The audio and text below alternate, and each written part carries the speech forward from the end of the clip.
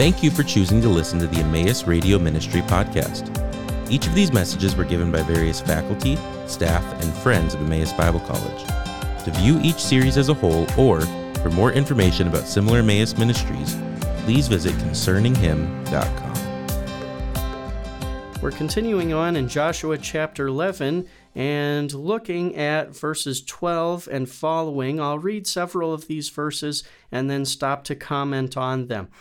We've already seen in chapter 11 the conquest of the northern arena. There's a coalition of kings in the north that come together and come out to battle against Joshua and the Israelites. The author says their numbers are as many as the sand on the seashore, but the Lord delivers them into the hand of Israel. The Lord is given complete credit for the conquest of the northern area of Canaan. Now in verses 12 and following, we find out what happens to the rest of the northern arena as Joshua continues to travel through and conquer its territory. Verse 12, "And Joshua captured all the cities of these kings and all their kings, and he struck them with the edge of the sword and utterly destroyed them, just as Moses, the servant of the Lord, had commanded.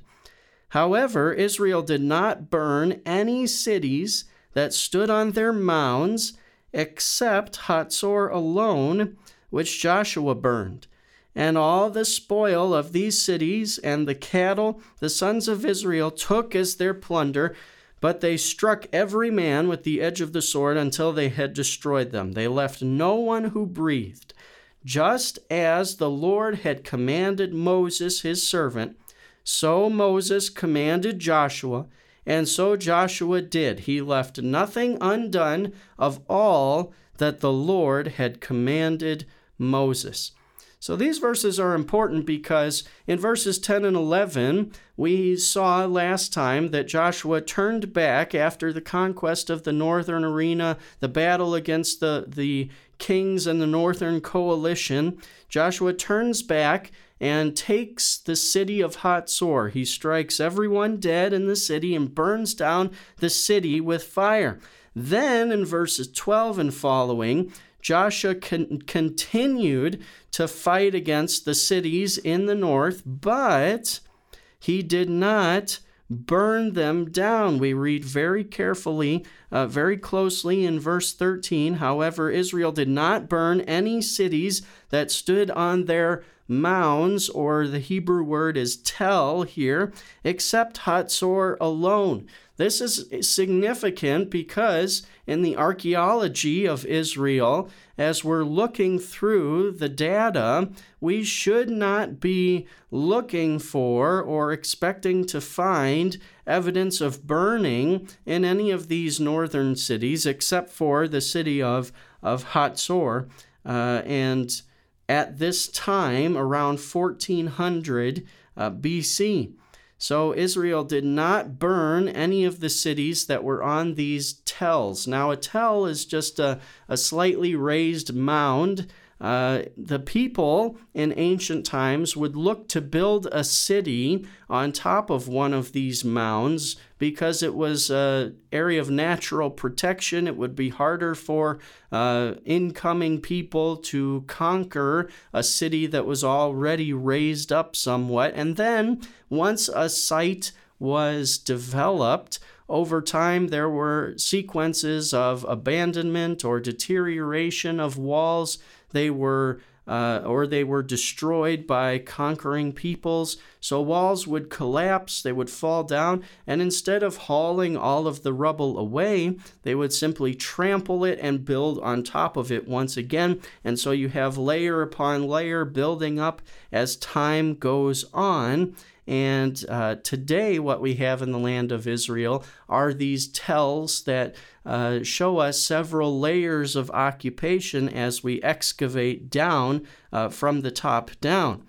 So at Hatzor, there is some evidence of burning by fire and the destruction at the time of Joshua. There are a couple different burn layers at Hatzor, and so there's some debate on what exactly happened and which times the city was burnt down. Probably what's occurring is we have a destruction layer around 1400 when Joshua came in and conquered the city, and then an additional destruction of the city by fire a little bit later on during the period of the Judges, as recorded in the book of Judges. So here, Joshua is capturing all the cities in the north. He's utterly destroying them. And the author goes out of his way to say, just as Moses, the servant of the Lord, had commanded. Joshua was doing this to fulfill the word of the Lord that was spoken through Moses.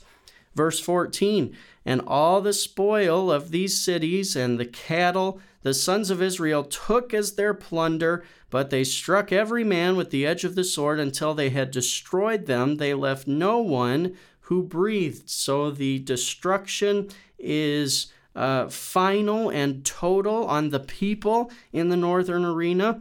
And then we have in verse 15 the summary statement here.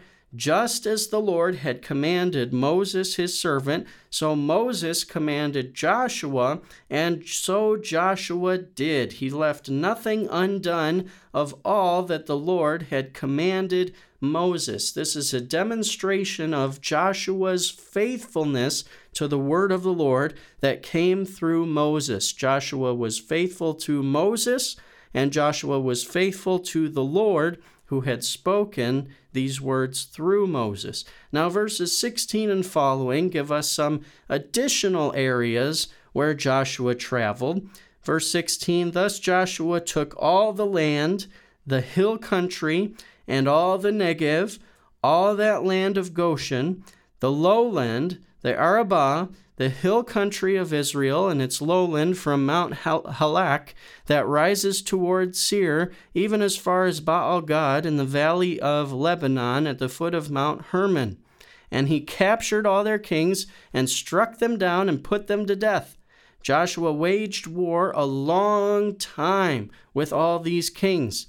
There was not a city which made peace with the sons of Israel except the Hivites living in Gibeon.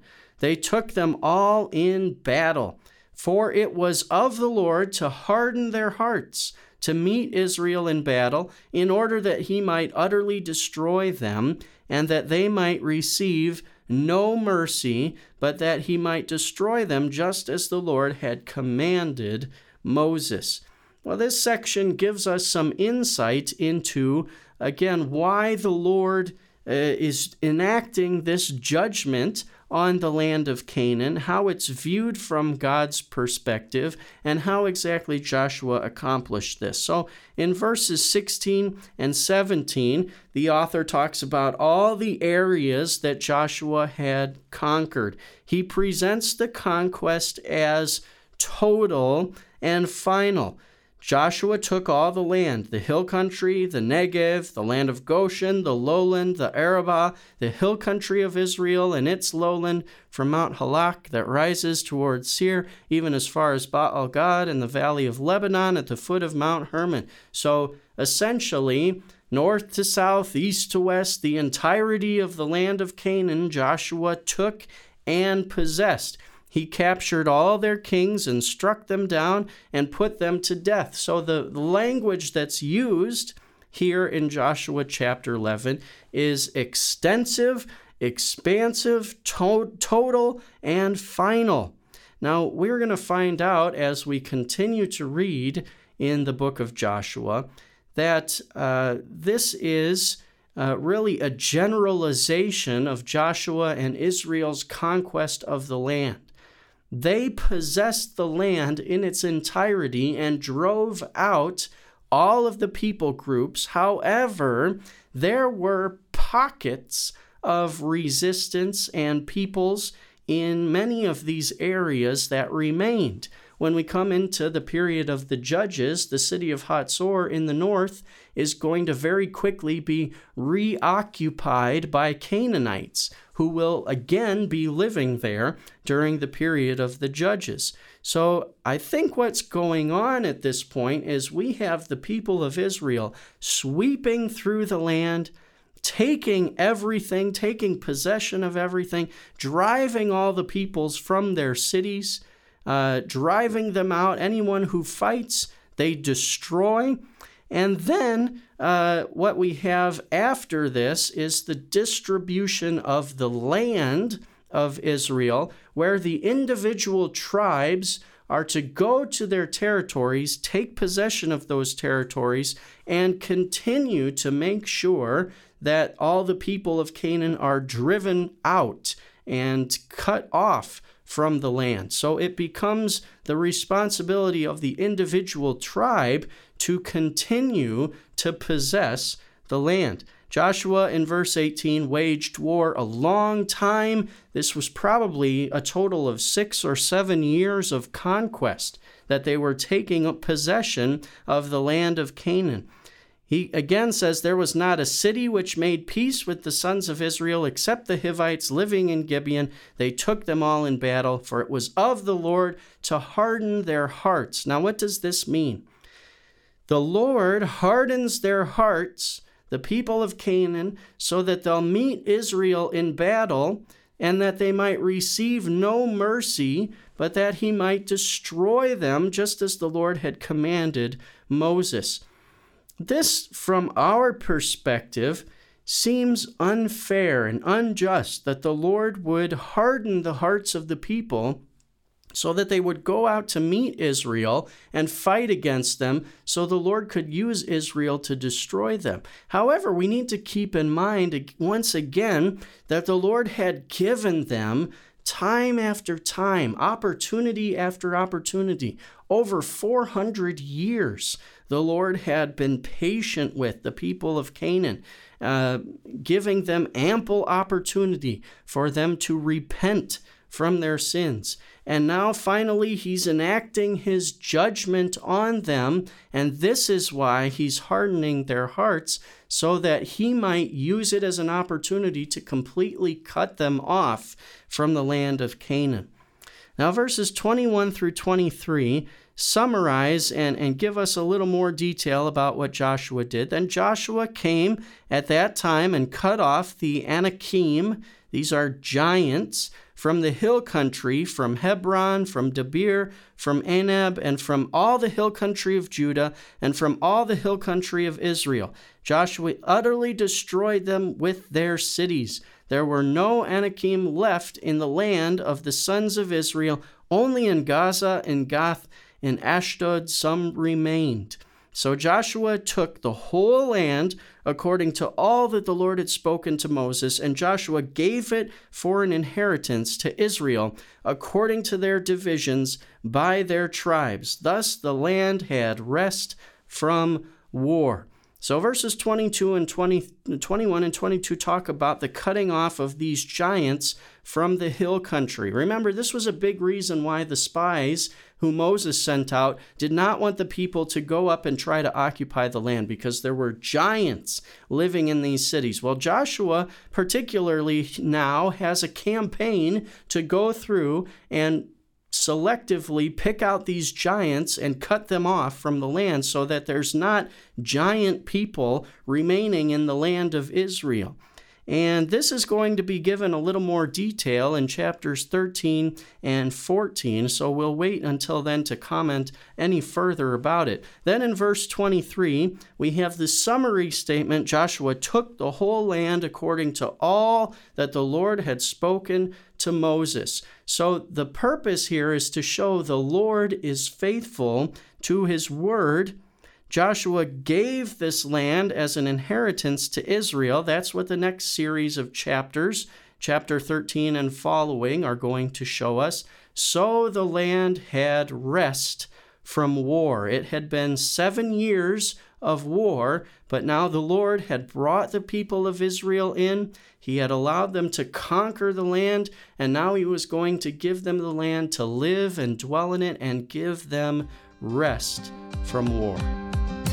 Thank you for listening to the Emmaus Radio Ministry podcast. This ministry is possible because of the generous contributions from our partners around the world. For more information about partnering with us, please visit emmaus.edu/partner.